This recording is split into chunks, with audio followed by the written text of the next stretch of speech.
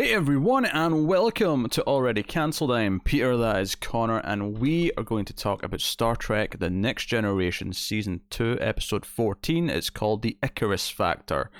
So, full spoilers for the episode, as always. Sounds like a good name for a game show. I can't argue with that. That's what it sounds like. So, I have a, not a confession, but like just a weird point I wanted to make before we start talking about the episode, is I did have one preconceived notion about this one. Oh. So, I'm watching it on Netflix, and whenever you've been watching a show on Netflix, whenever you highlight the show again, it gives you an image that pops up at the top. It's always from the next episode. So, I saw Riker in this red, what I thought at the time at a glance was hockey gear. I went, what is this? What is this episode going to be? I've been doing the same for a week or whatever. Been seeing that image. I'm like, that's Gladiator gear he's wearing. he's in Gladiator. Well, it's Gladiator meets hockey meets samurai meets a little bit of futuristic. And you've been going, what the hell is this episode that Riker's a gladiator? So so the plot of this episode is that Riker's up for promotion. He's been offered a command job on a ship, a science ship, that's doing some stuff off in the corner of the galaxy. And as part of this, they're stopping at a station, and Riker's got some time to make his decision and sort of leave and leave the state, stay in the station when everyone else flies off. But the person here to give him his orders, to give him his briefing, as it were, turned out to be his father, who he's not seen in 15 years. When he was 15, so I guess Riker's 30. I guess the episode tells us that. I believe that. Yeah, he feels about 30. Yeah. I think me and Riker look about equals. You're right. I'm more attractive. You're right. So immediately, as soon as his father beams on board. That's like the best laugh I've had in about a week. Oh, piss off. So his father beams on board and comes off the transporter, and immediately Riker's like really cold, and he doesn't want to really talk to him. He's like, well, someone will give you the tour, sir, because obviously his father's expecting that he'll show him around because it's his son. He's like, no, this cadet will show you around. Random red shirt will do the job. So I'm having no part of this. And so the episode is about him sort of trying to decide if he's taking this job, dealing with the fact that his father keeps trying to connect and talk to him about, who he is now, and stuff. Yeah, he wants to sort of bond. He doesn't want to bond. There's some, twists and turns about who his dad kind of already knows on the ship, bizarrely, and we'll get to that. So there's like 30 minutes of this, and it's not particularly good, it's not particularly bad, it's just kind of typical their stuff. And then, out of nowhere, his father says it's a shame there's not this type of dojo on board so we can fight it out. And he goes, oh, but there is. In the gym section, there's in the gym deck, there's that exact dojo exists. And also, why did we have to have a whole gym deck of just conveniently that's there? You got a holodeck, mate. There's a holodeck. Because the holodeck's been used for our plot. That's why this has to be there. We can't have two holodeck plots intersect at the same time. Don't be a fool. So this is the thing. So for 5 other minutes, there's scenes of Pulaski, who turns out has a romantic past with Riker's father, and goddamn nowhere, right? And what's her face? Troy, thank you. Troy, who's also, so we've got this thing where like, both the love interests of the father and the son are kind of bonding with each other and talking about how great the Rikers are and so on and so on. And they're like, this is barbaric. Men are idiots. They're going to go do this most barbaric thing. I hope one of them. I hope they don't injure each other. That was the exact words Pulaski used. I hope they don't injure each other. Cut to them standing in the most protective gear in a padded room. There's like a circular pad around this circle, and then they're wearing head to toe like it's not even armor, it's protective, like combat sports stuff. They've got it over their heads, they've got gloves on, they've got shoulder pads, they've got chest pads, they've got everything. Like, they would have to try extremely hard to do anything other than give someone a tap in this shit. And it's like, correct me if I'm wrong, because maybe I misremember it. It's a blunt stick they're hitting each other with. Yes, it's a blunt stick. It's got like a light on it, I think, because I'm not sure if they're supposed to be blindfolded because their visors like not see through, and I wasn't sure if they were meant to be like doing this without being able to see, and like the light stick was part of like detecting where the other person was. So, yeah. So because the light makes a noise and flashes more when it's in line with the other light, so that's telling you where they are. Yes. So that's the sport. So, no, but we get like 5 minutes of build-up. Oh, this is so barbaric. I can't believe they're going to do this. Which, by the way, if it's so barbaric, why does the flagship Starfleet vessel just happen to have a dojo for it? If it's that barbaric... No, this is clearly a light contact sport that people do for a bit of exercise. I think there's a mix-up in the editing, and they're actually talking about Worf here.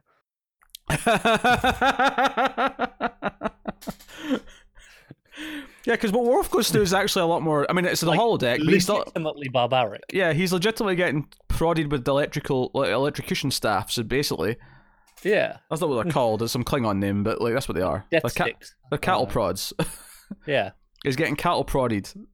Yeah. More on that plot later.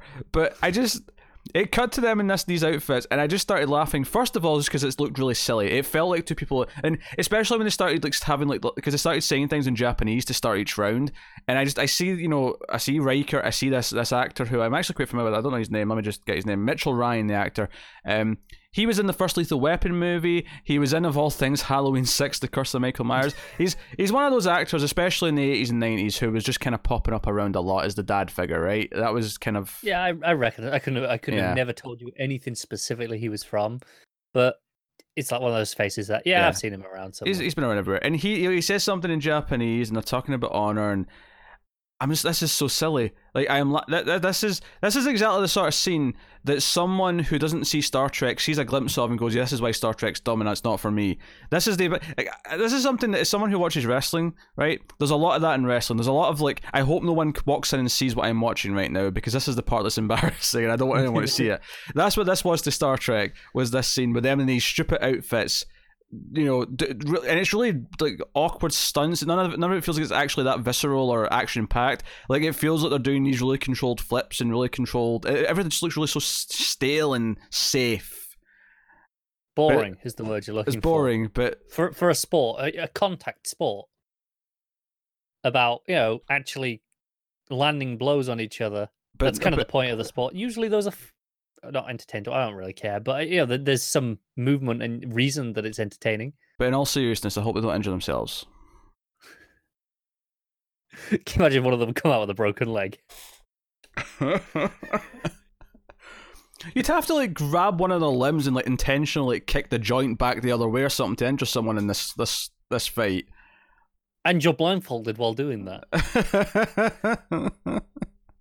Except when they're not, because they feel like, let's have a chat. Let's just pull the visors up and go face to face while we talk. You're right about the Gladiators reference. I could almost hear the referee, Gladiators, ready!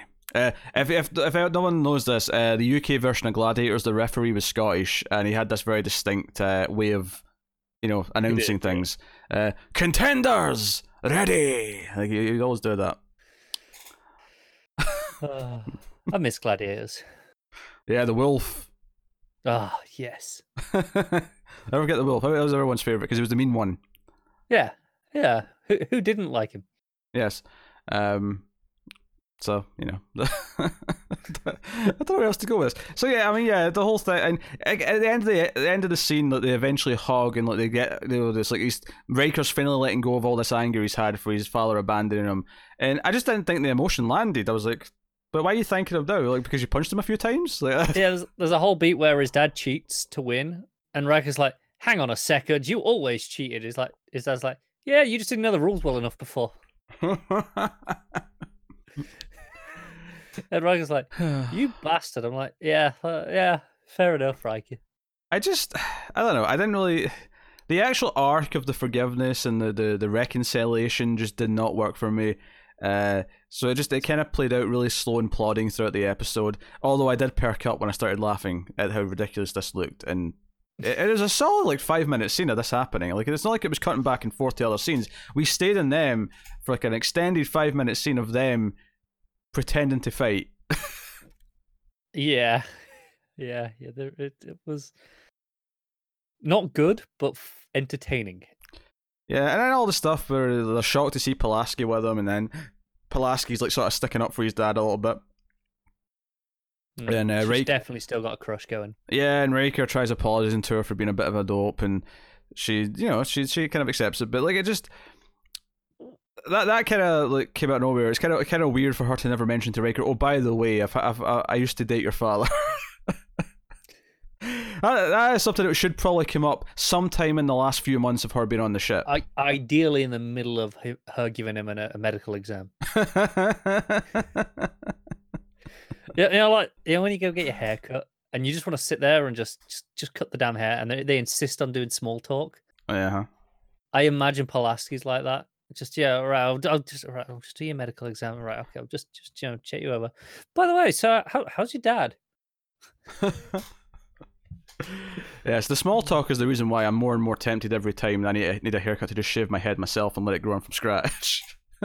Yeah, no, I literally say to whatever, it's like, it's fine, you don't need to talk.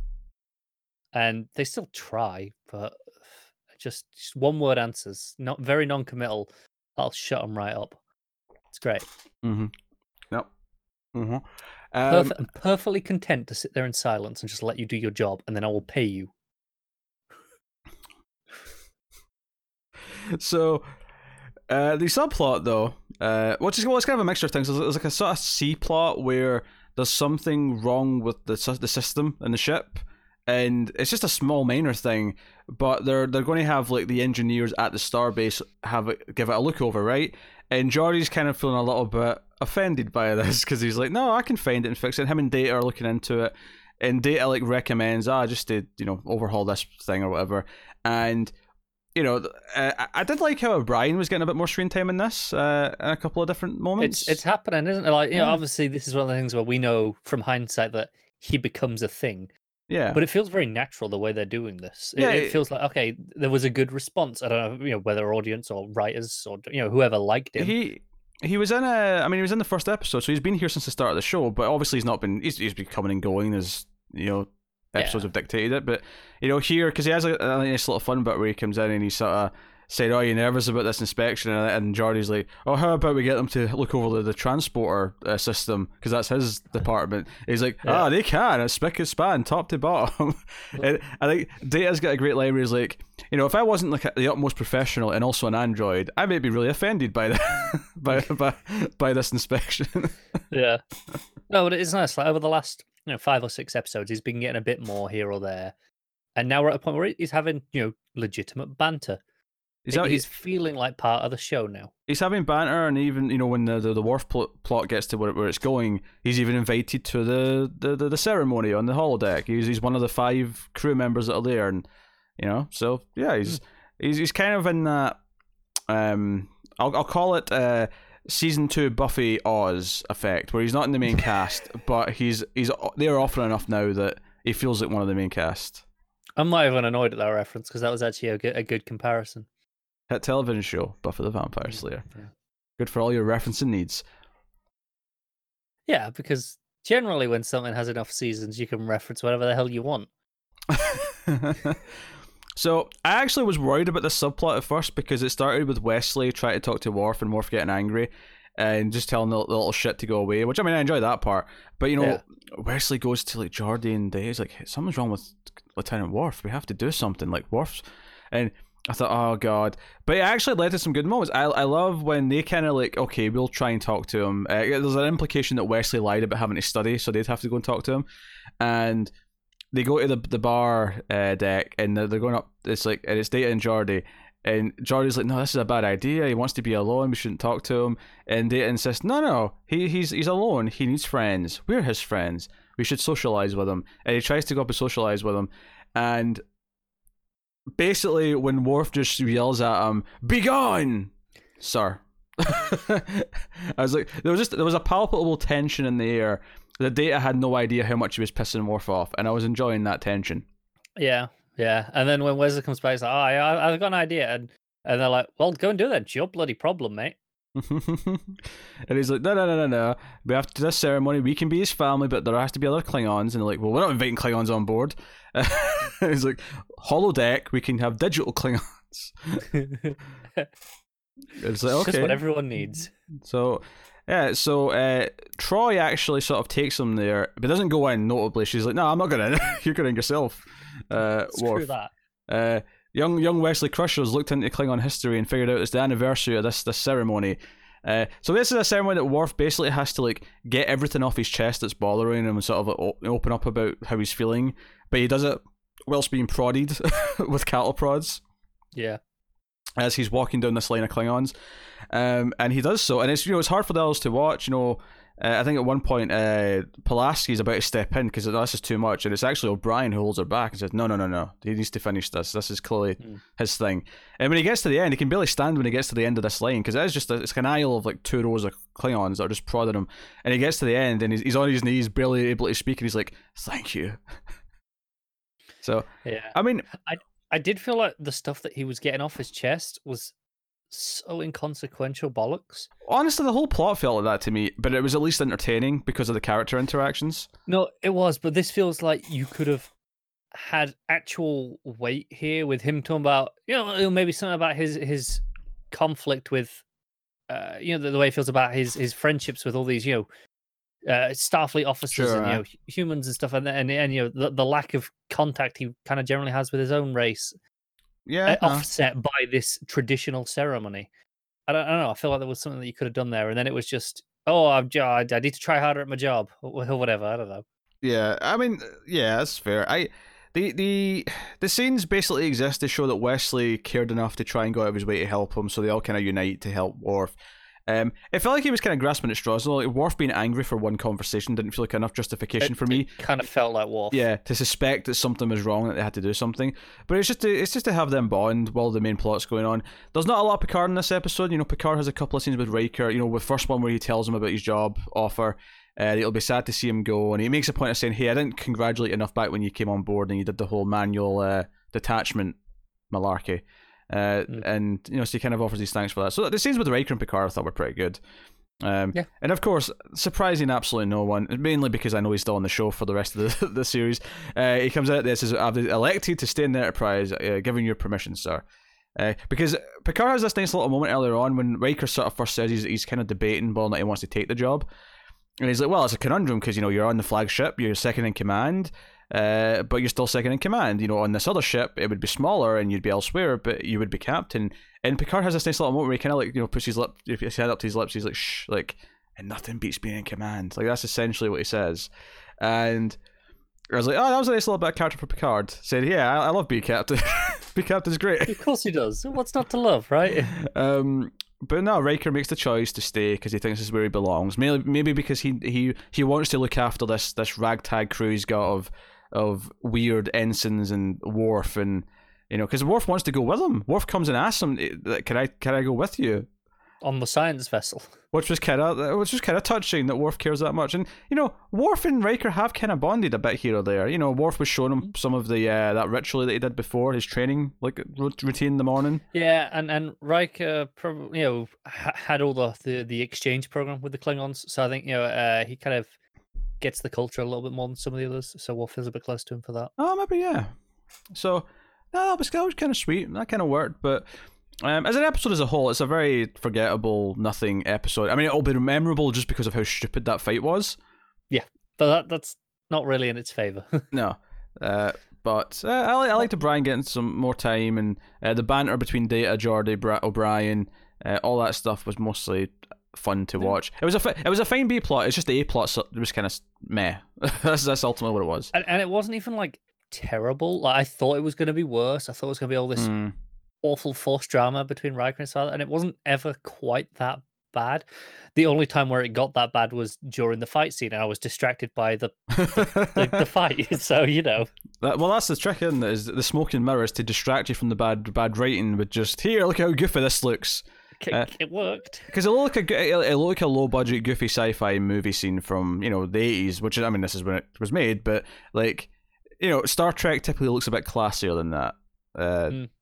Well, because in general, no. Here's the thing. Generally speaking, it knows what it can't do, so it doesn't try to do stupid things. Yes, it is. Now I say that, of course. Obviously, the original series is known for being a bit goofy here or there with its sets and stuff. Next gen, that's one of the things that improved is that they kind of did a better job of. I think that a part of that is the difference culturally between the 60s and the 80s, though, right? In the 60s, it was a bit goofier, and they were like, yeah, this is fine to get away with this. And if you go back and watch a lot of sci-fi movies from the 60s, they are a bit goofier, lighthearted. In the 80s, towards the end of the 80s, especially, things are a bit more serious, and Star Trek is a bit more serious now, generally speaking, at this point. But it knows it's not doing, all the fancy visual stuff that movies are, because it's not got that in its budget, and it knows that for the most part, which is why this is does what it does. Yeah, I'd kind of sum up and say it's a mediocre episode of a good TV show, and what I mean by that is that, much like a lot of other good TV shows, you can tell when the show itself is actually quite good because you still find yourself enjoying a lot of the character beats and moments in between all the crap in a bad episode like this.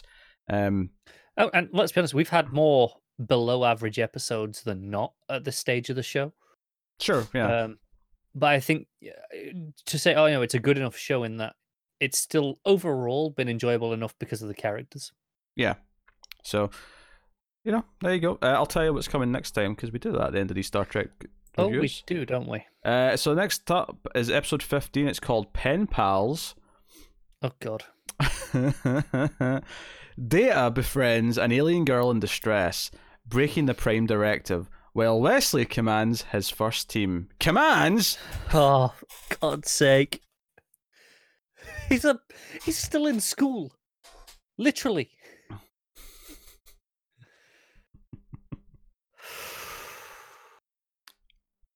Can't wait. So that is what's coming up next time. Let us know what you thought of episode 14 of Star Trek The Next Generation in the comments below. Like and subscribe. Ding the bell on YouTube. Make sure you get the notifications. Rate us on Apple Podcasts 5 stars. Helps more people find us. You can support us by going to patreon.com/MailFuzzTV. We can do that for as little as $1 per month, and you get some bonuses, some exclusives, cut bits and extra movie podcast episodes. At the $5 tier, you get early access for a bunch of stuff, including these Star Trek reviews. So go and have a look and see if you want to do that. Get on the Twitters at mailed_fuzz for channel updates. But otherwise, that is us. So thank you once again for watching or listening. We always appreciate it. Keep watching Star Trek, guys. And to everyone but Connor, live long and prosper.